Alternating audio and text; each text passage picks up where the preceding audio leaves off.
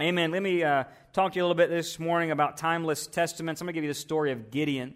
And I'm going to title this message, Small Faith and Small Steps. Really, we're talking about the journey out of sin. And I hope you'll share this with someone when you leave this place today. But what does it take to get victory over sin? What does it take to live that overcoming, victorious life? And maybe today you've experienced in your life, maybe it's recently or maybe it's in your past, you've experienced devastating consequences. You've gotten yourself at a place, or you've been at places where things were just devastating, that things were robbed from you. Everything that you worked towards, maybe it was taken away from you, or maybe everything that you tried to do by your own efforts just kind of fell short of you. Maybe if you've ever been in a season where things just didn't go very well, that maybe you were even oppressed by the enemy. So what do? In those moments when you feel powerless over your circumstances, or you feel powerless over your emotions, or powerless over the thoughts in your mind, or powerless over your condition of your life, and when you get to that moment, it feels like God has maybe abandoned you, and you don't know where He's at, and why am I gotten to this place, and how did I get here, and I didn't think life would turn out this way. And many of us, if we were honest, we have had those thoughts, or we've been to those places, if not now, but maybe in your past.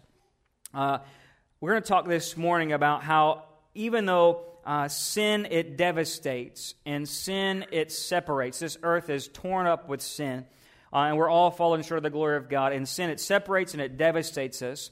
But God is looking for this faithful remnant of people who will believe His simple, steadfast, straightforward word for us, and that we would hold on to it and take small steps by faith. And Gideon was one such man, a small man in a small town with small faith and small means, who had a big victory with in the glory of God.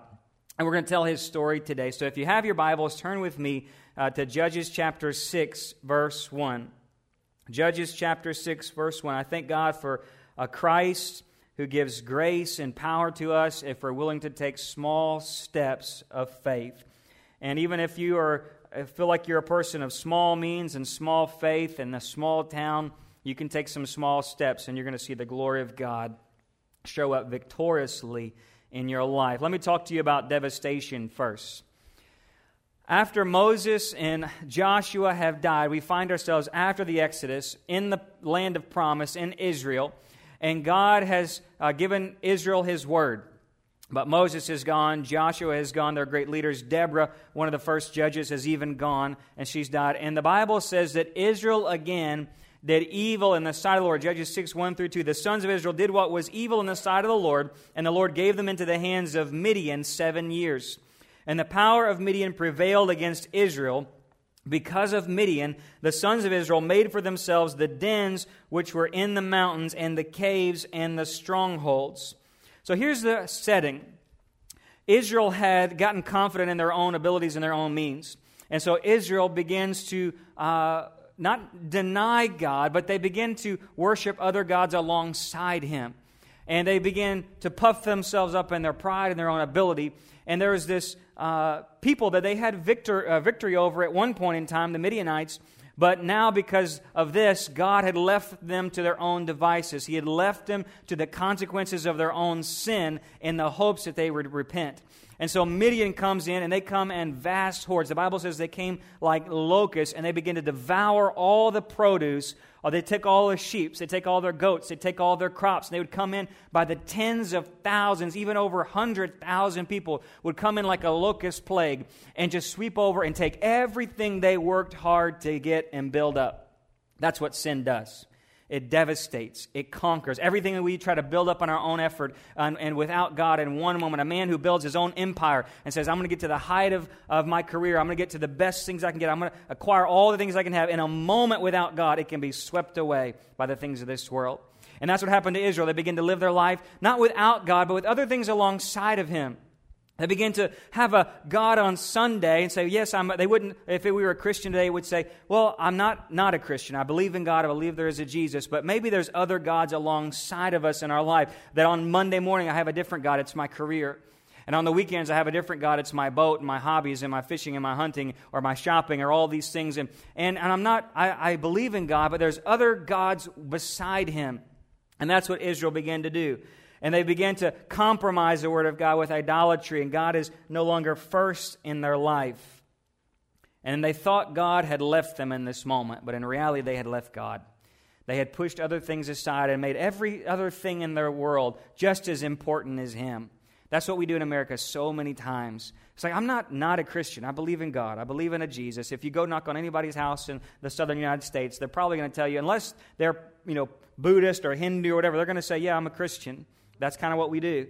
But really, in reality, we've got all other gods just as powerful as that God. And we got all other gods just as many as the days of the week. And so God gave them over to their sin. We wonder why in so many homes and so many places in America, why we suffer so much and why we deal through so many things without hope, and we feel like everything's been taken away from us. But in reality, God hasn't left us. We might have left Him. When life is going well, it's easy to let God push to the side. We could say, I'm focusing on my comfort. I'm focusing on my pleasure. Or maybe it's that unforgiveness that I've really failed to let go of, that I'm going to hold on to this. I'm going to go to church. I'm going to do all the things I want to do. I'm going to believe in God. I'm going to serve God, but I'm really going to hold on to this unforgiveness. Or I'm going to hold on to this bitterness. I can go to church and still have that. Or I can go to church and I can still keep that one thing in the back of my closet. I can keep that bottle of pills for that rainy day. I can keep that beer in the back of the fridge just if in case I need to take the edge off. I can keep this one little magazine of pornography just on the back, just in case. I don't have to give up this one thing. I don't have to give up that one thing, and I can hold on to all this other thing, but I can still be a Christian, and I can still hold on to that one thing and still serve God. Israel had gotten to that place, and life had become to a devastating point. Is God the only God in our life? Where do our relationships, our careers, our hobbies, our entertainment stand and place and standard with God? But the amazing thing about God is Israel cried to the Lord, and God was still standing ready to forgive. That's how good our God is. Even though we walk away from Him, man, He's still ready to forgive. So here's what happens. Israel got to this place, serving other gods, left Him. Life comes in like a plague, devastates them, and they're trying to hold on by every means necessary. So look with me in the next verse. Judges chapter 6, verse 11. God began to raise up a small man, a deliverer. It says in verse 11, And the angel of the Lord came and sat under the oak that was in Ophrah, which belonged to Joash the Abizarite, and his son Gideon, who was beating out wheat in the winepress in order to save it from the Midianites. And the angel of the Lord appeared to him and said to him, Lord is with you, O valiant warrior. O valiant warrior. The Gideon said to him, O my Lord, if the Lord is with us, then why has all this happened to us? Where are all of His miracles which our fathers told us about, saying, Didn't the Lord bring us up from Egypt? How does the Lord abandon us and give us into the hand of Midian? And the Lord looked at him and said, Go in this your strength and deliver Israel from the hand of Midian. Have I not sent you? And he said, O Lord, how shall I deliver Israel? Behold, my family is the least in Manasseh. That's one of the tribes he was in. And the youngest in my father's house. But the Lord said to him, Surely I will be with you, and you shall defeat Midian as one man. So what happens? Israel had cried out to God. God's saying, I'm going to raise up a deliverer. He sends the angel of the Lord as a man. The angel of the Lord, anytime in Scripture it says the angel of the Lord, often that is a theophany. That's an appearance, a manifestation of Jesus in the Old Testament. And so this right here, we would think is Jesus Himself appearing before He ever appeared in the New Testament, right? So God has come, just like He came with Abraham, just like He showed and wrestled with Jacob, just like He stood in the fire, would later stand in the fire with Shadrach, Meshach, and Abednego, that Jesus Himself has manifested in a man form and showed up as an angel, basically. All right? And so He says, Gideon, I'm calling you out of something. I'm calling you to something. He said, what does He tell him? He says, O valiant warrior. Aren't you glad that God isn't calling you in your sin something? He's not saying, hey, you sinner, I'm going to do something. He says He's not calling out of his condition. He's calling him in his position of faith. If he would believe and obey the word I'm about to give you, God is already calling him who he could be if he believes in faith. Aren't you glad that when Jesus calls you, He's not calling you all that you were. He's calling you what you can be. That's good preaching right there. That God is speaking something of faith on Gideon. He says, you valiant warrior. Where was Gideon at? Look in there. It says that Gideon was in a winepress trying to thresh grain. Now, that makes no sense to us because we're not from that area. But threshing was this flat place where you would throw up some grain and the chaff would blow away and the wheat would fall down. But a wine press is kind of like the surrounding thing where there's walls. And it's not the place where you thresh grain. It's the place where you press grapes and wine. Right? So he's in the wrong place. That is what life does to us when we are not walking with God. Everything begins to fall apart. Gideon is fearful for the enemy that is coming. And he's doing the very best he can to save every ounce of grain he can so these people wouldn't steal it. He's going to take it. He's going to go hide in the caves for a few weeks until all these locusts of men pass. When sin begins to devastate us and things begin to walk out of our control, what do? We try to fix it. I'm going to try to fix my life. I'm going to try to hold it all together. I'm going to do everything I can. I'm going to work harder. I'm going to do more. I'm going to help more. And I'm going to serve more. I'm going to do anything I can to earn my power back, to earn my control back. And Gideon's life is falling apart. He is in a depressed state. He's thinking, why in the world has this happened, God? God, where are you? Where have you been? What are you doing? I'm doing everything by my own effort, God. I'm trying to do everything I can. I'm not even doing it in the right place or the right order. And Jesus comes down, he looks to him and he says, man, your life is a wreck. You have been trying on your own power. But if you would just believe what I'm about to tell you, you will be a valiant warrior. And Gideon looks at him and is like, you joking? I don't even know who you are. What you doing here? I'm trying to get my life in order. I'm trying to get my things. And so many times God looks at us, he's like, guys, you are just like a gerbil on a wheel, trying to just get and going somewhere, but you're not moving anywhere. None of Gideon's efforts was going to stop the locusts coming. None of Gideon's efforts were going to really provide him any much prosperity. All the things he kept trying to do on his own effort were just going to lead to another rat race of life. And Jesus says, hey man, you're blind to the ignorance of your own devices. Your life is a wreck, but I'm calling you out of your condition and into a new position. You are a valiant warrior. I'm not calling you to who you are, but I'm calling you to who you could be if you obey the word I'm about to give you. You know, and like us, and like Gideon, we're not anything special. Gideon, like us, we live in a world filled with the effects of sin. There's trauma, there's suffering, there's death. But Gideon, like Gideon, we can try our best by our own efforts, and we can still fail to overcome sin. I can try my best to break that addiction. I can try my best to change that attitude. I can try my best to have peace in my heart. I can try my best to have a great marriage. I can try my best to be a good father and mother. We can try our best over and over and over and still fail. But what Jesus is calling us to is respond to the Word of God in faith and be who He's calling us to be. Somebody say amen. He's calling you to be something more than you are. You need to believe that today. He's not calling you to be a better you. He's not calling you to try a little harder. He's not calling you to work out your life and obey some set of rules. He's calling you to be someone He's called you to be. He's saying, would you be this valiant warrior? We need that God-sized vision today. The Bible says in Romans 8:37, and for us, that's me and you today, says, in all these things we are more than conquerors through Him who loved us. I think we need to be some conquerors in the world today. Amen? All right, so we got a man who's faced devastating circumstances in the right wheel of life, trying to make it on his own. He's a small man, small town, small tribe, small means. And this guy, he had small faith, but God had given him a God-sized vision, so he responds. And look at what he says to this angel, Jesus. Judges 6:17, Gideon said to him, how if I found favor in your sight, then show me a sign that it's you who speak to me. He's already looking for signs. How do you respond to the word of God? God says to him, I will be with you. That's the same thing he said to Moses. Moses, I'll be with you. Gideon, I will be with you. And Gideon says, well, how do I know, God, that this is true, what you say to me? How do I know that your Bible is true? That's what we say as you new believers today. How do I know that this is true? How do I know this is what you say to me? How do you know that I can overcome sin through Jesus Christ? How do I know I can overcome death through Jesus Christ? How do I know that I can have peace with God through Jesus Christ? How did I know that this works? You simply have to believe by faith. And that's what Gideon did. Gideon goes, he says, okay, if this is really you, hold on just a second. I'm going to go somewhere. You stay right here. Don't move anywhere. I don't even know if you're an angel or not. I may just be dreaming. It's hot out here. So he says, stay right there. Gideon goes back home.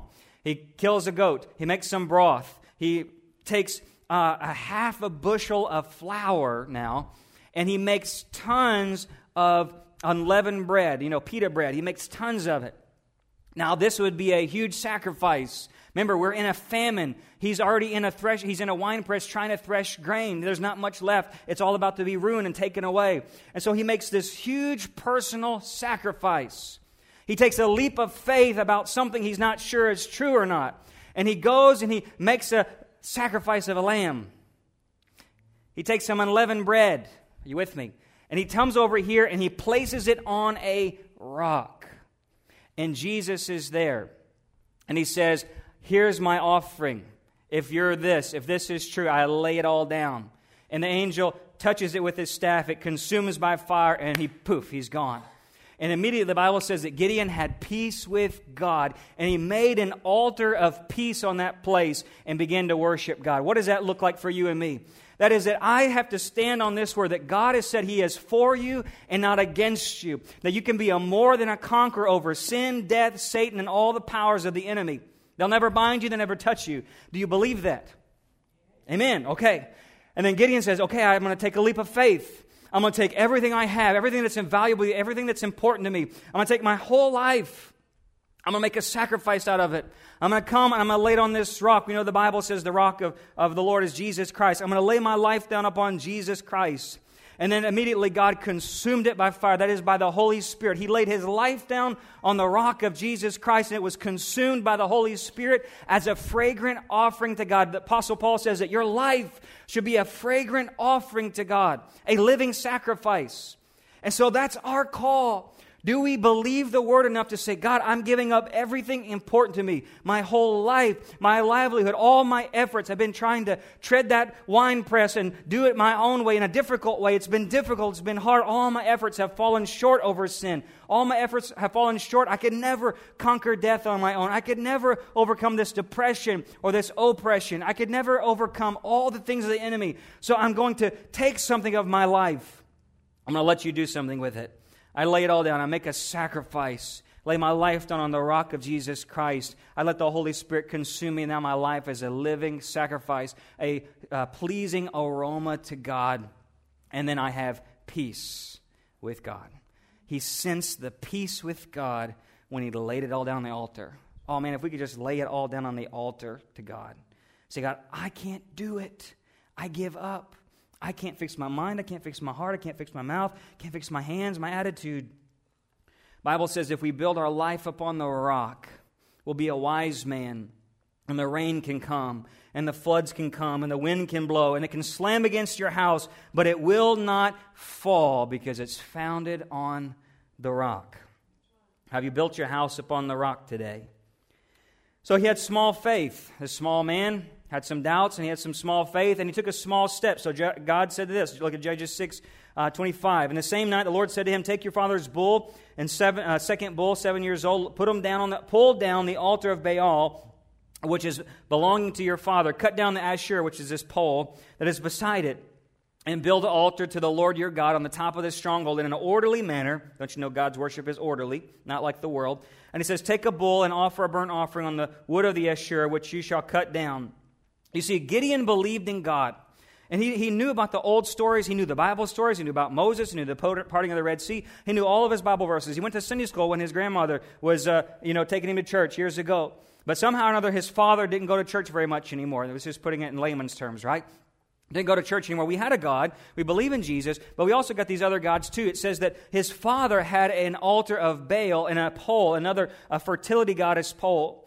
And so this was there. It was a part of family tradition. It was something that we did. It was something there in the back of the land. Maybe we had we did not celebrate God. We did not go to Christmas, and we did do Easter, and we did all this stuff. But we also had these other gods in our life too. We had these other things that we held on to. In case God didn't work, we had a backup plan. I can always turn to that alcohol. It's always there for me. I can always turn to that other relationship. It's always there for me. I can always turn to my own efforts and my own job. If this doesn't work out, I got this opportunity. I've got this thing that'll get me through. I've got this safety net. If God doesn't come in for me, then I can trust in this or that.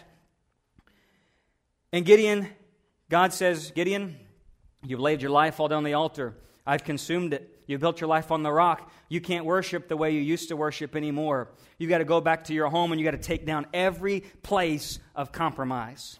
You know, before you can fight the battle out there in the streets, you got to be able to fight the battle at home. You got to work out your heart. You got to work out your family before God's going to call you into ministry, into service, and before He's going to get the big victory. We got to get the small victories. And God's like that. Faith is this process where God begins to work on you. He doesn't just say, hey, you're saved, now let's go take on the devil and all of his legions. Let's go. Let's do this. You're going to Africa tomorrow. No, he's got this step of faith, this journey of faith, and it was a small step for Gideon. But really, it was a big step for him. He says, give up on anything you could turn to besides me. Whew, that's a hard place to get to. Give up on anything you could turn to besides God. Have you laid your life all down the altar? Yes, God, I laid my life all down the altar. I believe in Jesus Christ, built my life on the rock, filled with the Holy Spirit. Then give up every place of compromise. Go to your home, find every place of compromise, everything that you could turn to when things get hard, everything that you could fall back on if things got hard, and give it all up. And then take that small step of faith. Gideon, man, he's fearful. He's like, oh man, this is going to stir up a hornet's nest, and that's exactly what it did. He takes up, he's like, I got to do this at nighttime. I can't do it in front of the day because people might see me. It's going to be bad. So he takes nighttime, he goes and he cuts it all down, makes an altar, gives it all over to God, burns it up, and says, Lord, this is another offering to you. I'm taking this small step. Next morning, he gets up, man, they are so mad. The villagers, his family, man, they come, they're like, we're going to kill this dude. It's all over for Gideon, man. He's done. Lord, at least I'm going to go out as a martyr. You know, here it is. I took a small step. Got rid of the compromise in my home, got my family right, and got my home right. And his father stands up, Joash, and he says, if Baal is a real God, let Baal defend himself. His father was so impressed by his son taking a stand for God that he turned and defended him before the town. His father was an elder. And defended him before the town, and they all went back to their own way. You see, sometimes when we begin to work on our home life, we begin to work on those level of compromise, we begin to change the way we watch TV, we begin to change the way we talk at home, we increase our prayer time at home, we read our Bibles at home, we begin to sanctify our homes. Man, we begin to reach our family. That's what has happened for Gideon. He began to reach his father by the way he lived, the stance of faith he took up. And maybe today it's reaching our children. Maybe it's reaching a spouse or a husband. Maybe it's reaching an aunt or uncle. Or maybe it's a family at Christmas. You guys can't ever get together. But it's sanctifying that moment and saying, God, we're removing everything of compromise. God, we're removing everything we could fall back to. That relationship, I could always go back to that relationship. I'm giving that up. Lord, I'm giving up that thing and this thing. And there could be a million things. That level of control. It could just be a simple mindset of control. I can always go back. Lord, we give that up. We sanctify our home. We remove all the idols in our home. Because we're never more Christian than we are in the privacy of our own home. You don't pray at home. Doesn't really do a lot of good to pray at church a whole lot. You got to pray at home.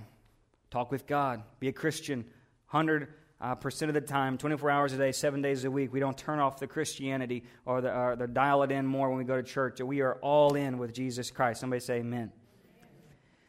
So he's a small man with small faith. God's called him to take a small step in his home. He did it. It won his family over. But man, this guy, just like all of us, he's imperfect. He's got small doubts. Look in Judges 6:33. So then all the Midianites and Amalekites and the son of the east assembled themselves. They crossed over, camped in the valley of Jezreel. That's the valley of Armageddon. And so the Spirit of the Lord came upon Gideon. He blew a trumpet, and the Abiezrites were called together to follow him. And he sent messengers throughout Manasseh, and they were called together to follow him. And he sent messengers to Asher and Zebulun and Naphtali, and they all came up to meet him. You see, God had prepared Gideon for a moment. God had helped Gideon to take a small step of faith, to lay his life all down on the rock, to the Holy Spirit to consume him. He called him to be something beyond himself, to leave up the rat race of life and to give up all of his self-efforts of trying to get by and trying to hold on. And Gideon took this leap of faith, and he even took a small step and said, I'm getting all the compromise out of my home. I'm getting all the backup plans out of my home. I'm going all in, radical faith. And then God said, and then all of a sudden, boom, what happens? Man, when you take a step of faith, don't you know the enemy's just going to show up? Don't you know that when you begin to give it all into God, the devil is just going to put a big target on your back. He's going to hit you harder. I can guarantee you, any first-time believer comes down to this altar, gives their life to Jesus, they are about to hit a battle. God's going to give you a little season of grace. And just in my 11 years of ministry, I can just know that God will give you a few days, maybe a week, maybe a month, and then it is going to get really, really hard. And you better be ready. And so he's got the Holy Spirit with him. And all of a sudden, the enemy shows up, and man, it's time for the Lord, the locusts to come and devour it all. It just happens to be that time of the year. They're coming. And immediately, it says the Holy Spirit came upon Gideon. It means literally it clothed him. That's the same word we would think about in the book of Acts where the Spirit came upon. It clothed them. It empowered them for ministry service. The Holy Spirit baptized him, if you would, and filled him, and he let out a shout of trumpet, a victorious battle cry, and it rallied all the Israelites to him. Don't you know that what God has called you to, He will equip you for? Amen? Whatever God has called you to, He will equip you for. If you're willing to take the steps of faith, to put it all out there on the line and say, God, I'm ready. And when the enemy shows up at your doorstep, you can be certain by faith that the Holy Spirit is going to come upon you and you're going to be ready for battle. Amen? You're with me this morning? Amen. And so, but here's the deal. He's just like all of us. He's got little doubts. We've got these little voices like, oh, Lord, here we go. Man, it's getting really hard at our house. The bills are coming due. So-and-so's mad at me. Things aren't working out anywhere. I'm trying to go to church, God, but man, I don't see you working. I don't see the finances coming through. My relationships seem harder than they've ever been, Lord. There's all these tests in my life. Man, it's just hard to be a Christian. It was easier when I was in the world, but here we go. Because why? Because you're called to something. You're called to something greater. And the devil knows it. Despite all that confirmation, though, man, we get those doubts. And see, after all, man, Gideon, he looks at his army. He's got, man, we got 32,000 people behind me. Man, it is go time. And then what happens? He looks out across the valley. They had 135,000 troops. Don't you know that when you stand for God, you're going to be feeling like you're in the minority? Think about the 12 men that took on the world and nations fell before them. The 120 in the upper room against the whole empire of Rome and the Jewish society. They stood outnumbered, outgunned, and that's the same way. We are the weak, we are the minority, we are the few. But greater is He that is in us than he is in the world. Amen? And so they stood 32,000 against 135,000. Man, they were going to have to really know how to fight really good.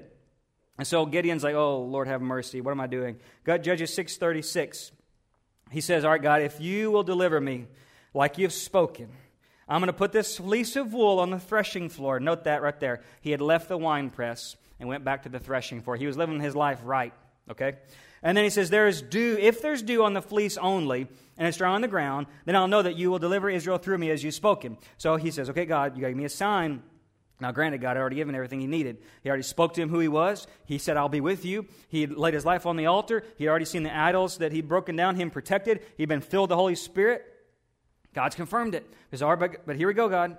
You know, that's how we are. Lord, I don't know if I can do this or not. You got to make sure. You got to tell me. You got to make really plain and clear. You got to write this in the sky. Get one of those planes that have the clouds that come out of it and just write, yes, Heath, you can do that. You know, like a banner, a blimp, something, a spotlight in the sky. You know, you got to see a butterfly land on my nose and talk to me. There's got to be something that's going to tell me this is what I'm supposed to do, right? Anybody like me? That's how it is. I've prayed those prayers before, okay?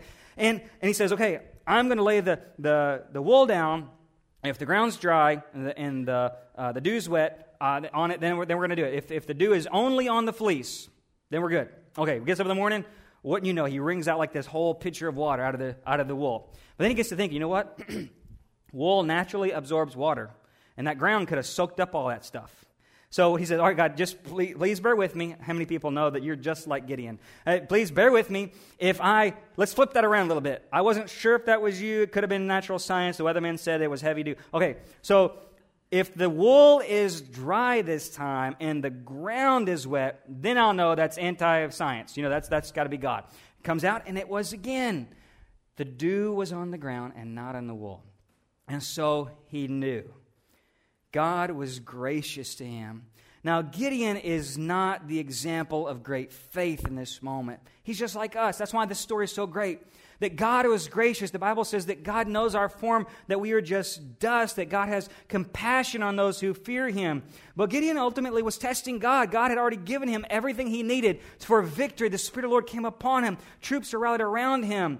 So Gideon, this story right here is not about Gideon. It's about God. That God is gracious to us in our doubts. We pray just like that man prayed, Lord, I believe, but help my unbelief. And Jesus was gracious to him. But let's be clear. We are not called from this passage to put out fleece before God. Why? Because as a New Testament believer, the Bible says that an evil generation looks for a sign. And Gideon wasn't looking for a sign of what he could do. He was looking for a sign of what God could do. He was testing God. He was putting it on God. God, if you can do this, show me. And the Bible says that we don't need a sign. The greatest sign that God is for us, that He has power, that He is for us, not against us, that His power is for us, that His love is for us, is that Jesus Christ Himself came to earth, became God with us, Emmanuel, walked among us, took on our sin, died on the cross for us, rose to new life, and now has filled us with the Holy Spirit. There is no other sign needed for man. That Jesus Christ is powerful over death. And that power that raised Him from the dead is now living in you. And if He's got His Word here to declare it and remind us of it, He's got His Spirit within us. And so every day now you have something greater than Gideon even had in that moment. You have His Spirit dwelling within you. You have a confirmation that Jesus Christ has come, that He is Messiah, that He's Savior. So when we come to those moments in life and we say, God, I don't know if this is possible. Can you do this? What do we look to? We look to the Word of God. We look to the Spirit of God. We don't have to throw out fleeces anymore and say, Lord, if this is possible, let the remote control fly from this side of the room to that side of the room. Or Lord, let my car, turn red. Or I don't know, whatever it could be. God, if this would be your job, if I'm supposed to take this job, then do this. And if I'm supposed to take this college, then do this. If I'm supposed to do that. No, we don't put God to the test. We have the Holy Spirit. We have the Word of God. And there's many things in the Bible He's made plain. You see, Gideon had already decided to do what God said to do. He was fighting the battle. He was on the front line. And many of us, we'd be standing back behind the front line saying, God, should I go to this college or that college? Should I take this job or that job? And often we're asking God not even the same question as Gideon. Gideon was saying, God, I'm ready to fight. I'm putting your kingdom first. I just need to know you're with me. And we're not even in the battle most of the time. We don't want to go to the battle. We're avoiding the battle. We want to take the safest road. We don't take the one that's paved and it's got a hotel on the side with a jacuzzi. We want to go to that college or that job. We want to take the easy route. But God may not have you on the easy road. He may have you on a hard road, and you have to say, God, I'm trusting the Word of God that says I'm a valiant warrior. I'm trusting that you gave me your Spirit and you've rallied all these troops around me, that this is your plan, and I'm going to go marching on. Amen? This week, even Beth and I, we had a big decision to make in our family. No, we're not pregnant. Thank the Lord. We get those. They're out of the way. They're done. All right? No, Beth's job changed. Her company lost their job, and so we had a couple offers that Beth had to decide between. And we've been praying, and God, God just kind of was silent. And we were saying, God, what should we do? What should we do for our family? And we know you've called us to this area. You've called us to this church. You've provided all of our needs since we've been here these 4 years, and we're trusting in you. And so we pray. God's quiet. He didn't say anything. Beth prays, and we're just in that moment. What we have is a plan of God for our life. We know where we are supposed to be. We trust that God has met our needs. And so what does any OCD person do like myself? We make a pro and con list. Some happy face, sad face. Plus and minus.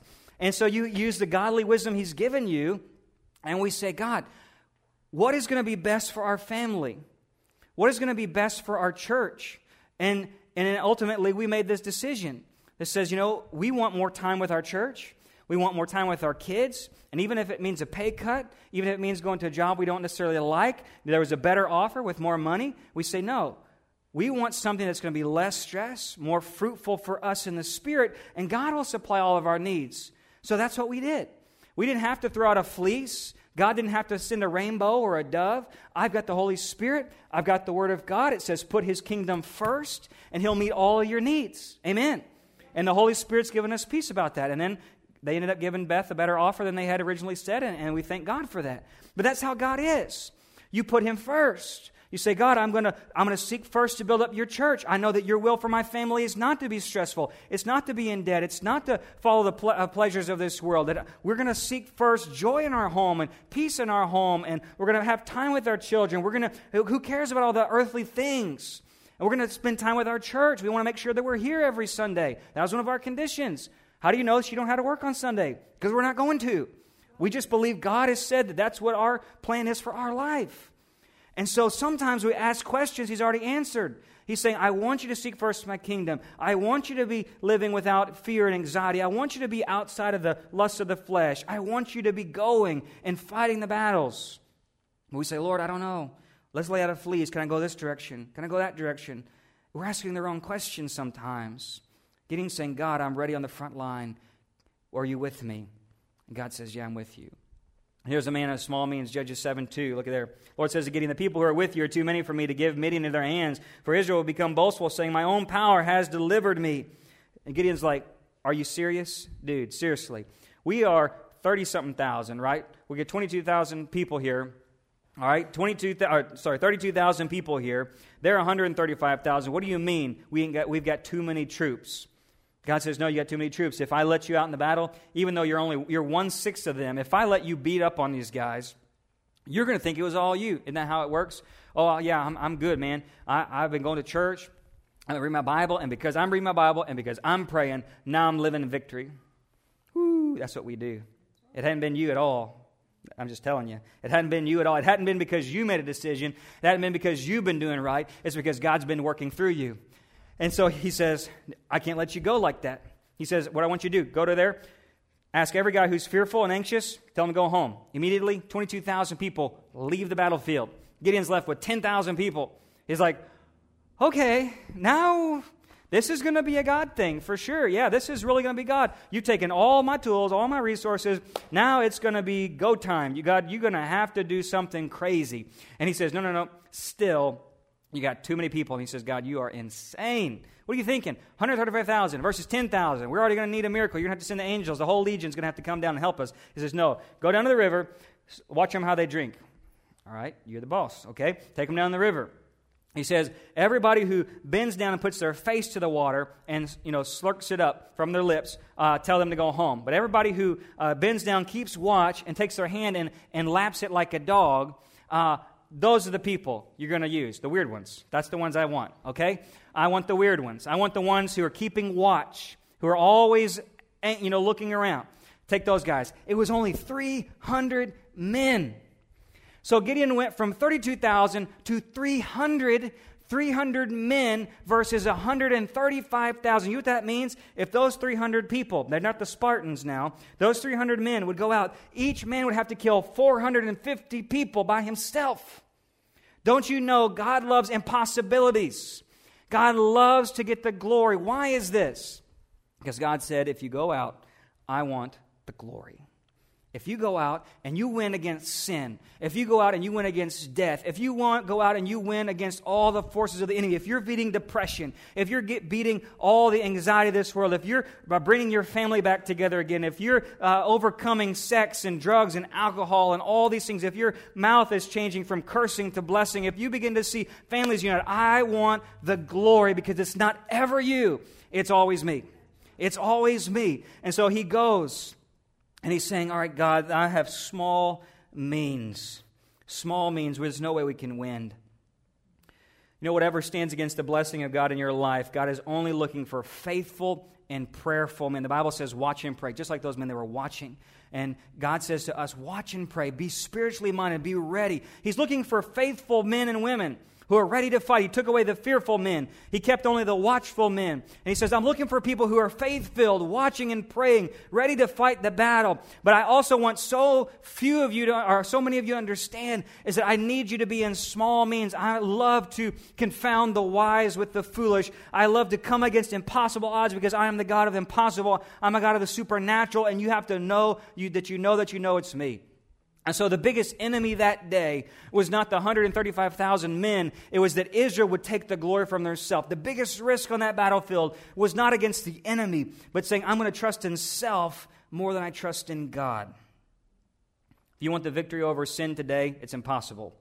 If you want the victory over death today, it's impossible. Go die and try to raise yourself back up to new life. See what happens, right? It's impossible. You can't beat things on your own. There's no way we can win against Satan. It's impossible. The Bible says, be careful if you're standing firm because you will fall. Because all of your glory must be in the Lord. All of our glory must be in the Lord. It is before grace and glory that I'm at this pulpit today. Heath Harris has no ability in his own. It's for grace and glory that you are sitting here today, living and breathing and victorious over sin and death. It's for the glory of God. So what happens? Wrapping it up. 300 men go out. He says, all right, 100 go this way, 100 go that way, 100 go this way. Take a torch. Take a jar, and take a trumpet. All right, we're all going to go out, 300 of them. And at nighttime, they surrounded the enemy camp. Gideon has just been encouraged because he heard a dream of one of these enemy soldiers, and that dream said that there would be this rolling loaf of bread, deadly loaf of bread, rolling down a hill and would trample over the things of Midian. Don't you know God just uses bread against swords? I mean, that's what has happened. Hey, in my dreams, I'm a loaf of bread, victorious and powerful. I mean, come on. I'm not Superman, Thor, Spider-Man, whatever. No, you're a loaf of bread. You're a loaf of bread, and you're going to go in there and wipe all these people out. That's what God tells Gideon. Okay, God, because he's using foolishness. He's poverty, poor things, weak things. And so Gideon's encouraged that he's a loaf of bread, and he goes out and he says, you go this way, you that way. At nighttime, we surround these people. And all of a sudden, he says, when I give the shout, you cry out for the Lord and for Gideon. And he says, we're going to blow the trumpet, and you're going to smash the jar. And inside your jar was your torch, and it was lit. So they hid it, and they walked through the night. And all of a sudden, he says, now they smash the jar. All the torches go up, and they raise a shout, and they blow the trumpets. All those 135,000 men get startled, and they look around, and for every flame and for every trumpet, you would think in ancient times that you would be representing a whole troop of men. There's one trumpet per troop. And so they thought there was 300 troops all around them, and in fear they rose up, they began fighting one another, and they began to kill one another, and they began to flee. And the battle was given to Gideon. Gideon rallied the other troops. They went and they took a victory over them. And for 40 years, they had peace. What we can do with God is the impossible. A small man in a small town with small faith and small means, one, because he obeyed the word of God by faith, he received the Holy Spirit, and he gave God the glory. That's your story. That's my story. I may have doubts. I may have weakness. I may have disbelief, but God is gracious to me. As long as I keep taking a step of faith, listen to me, church. As long as you keep taking steps of faith, small steps of faith with God, say, God, I'm just going to be obedient. I'm removing this idolatry from my life. I'm going to believe that you're for me, not against me. I'm going to take on this battle and that battle and that battle. And the battle is not mine, it's the Lord's. And God, you receive the glory of this. And I realize, God, I can't do anything on my own. I can't beat this thing. I can't overcome this mental thing. I can't fix the way I feel. God, I can't overcome this financial issue, this marital issue. Lord, I'm leaving it to you. And Lord, I know that you are for me and not against me. Small steps of faith. Amen? Would you bow your heads this morning? Worship team, would you come? Where are you at today in your journey of faith? We're all like Gideon. We're weak, we're feeble, we're doubt-filled, but God is gracious. He's gracious. And we don't want to put the Lord to the test, but we want to say, Lord, I want to lay my life down on the rock of Jesus Christ. Consume me by your Holy Spirit on the altar. Remove every level of compromise in my life, and let the Lord fight my battles. Let the Lord, I didn't save myself. I can't get victory on my own either. It was all God from the very beginning. He's just looking for faith-filled, obedient people who say, yes, Lord. If you can use anything, Lord, you can use me. Hallelujah, Lord God. Let's just begin to pray all across this place. Just make an altar right where you are to God and say, Lord, whatever I'm going through, Father, I just give it all up on the altar. I'm just giving it all up on the altar. Lord, I know that there are things in my heart that should not be there. There are thoughts in my mind that should not be there. There are things in my home, Lord, that need to be more sanctified. There's areas of my life, Lord, I need to lay down some compromises, my backup plans. Give it all up for victory. God is calling you a valiant warrior today. He is calling you more than conquerors in Christ Jesus. You can overcome by faith and the power of God who works mightily within you. Terror can come at you by night. 1,000 can fall at your side, but it will not come against you. For the Lord is your God. You've made Him your dwelling place. Lay it all down on the altar. Lay it all down on the altar today. And say, Lord Jesus, use me. Use me to save my family. Use me, Lord, to save the world. Use me, oh God, to see souls saved, to see victory won, to see your glory raised up, oh God. God wants to use you, church. Life's not about you. It's about Him. Your story is so much better. Gideon's story would have been a horrible story about some man trying to do things his own way who died sometime long ago. But now we can live and think about Gideon forever. For eternity, his story is written because he believed in God. He trusted Him by faith. He laid it all on the altar and said, Lord, use me. Use me to save my family. Use me to save my country. Use me to save my community. Oh, what a great story God wants to write about you for His glory.